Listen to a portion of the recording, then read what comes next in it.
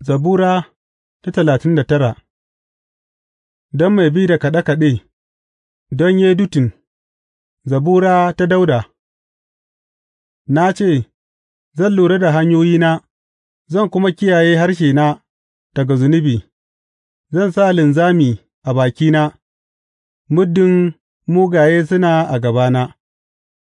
Na yi shiru ban ce kome ba, ko a kan abin da yake da kyau, amma duk da haka wahalata sai ƙaruwa take yi, zuciyata ta ƙara zafi a cikina, kuma sa'ad da nake tunani, wuta ta yi ta ƙuna, sai na yi magana da harshena na ce, Nuna mini, ya Ubangiji, ƙarshen rayuwata da kuma yawan kwanakina, bari in san yadda rayuwata tana wucewa da sauri.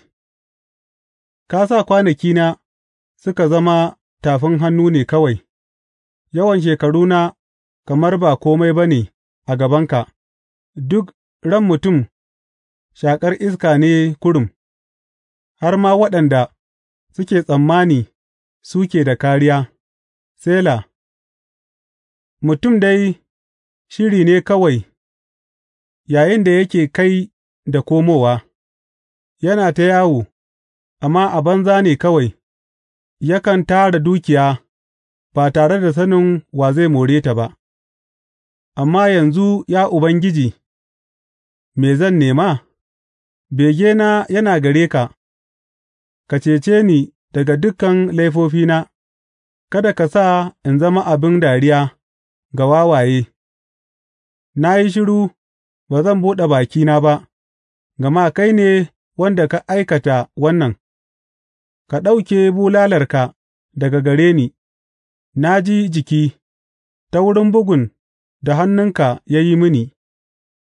Kakan tsawata ka kuma hore mutane saboda zunubinsu; kakan cinye wadatarsu kamar yadda asu ke yi, kowane mutum dai shaƙar iska ne. Ka ji addu'ata, ya Ubangiji, ka saurari kukata ta neman taimako; kada ka kurmance ga kukata, gama ina zama tare da kai kamar baƙo kamar yadda dukan kakannina suka kasance. Ka kau da fuskarka daga gare ni, saboda in sāke yin farin ciki kafin in tafi in kuma rabu da nan.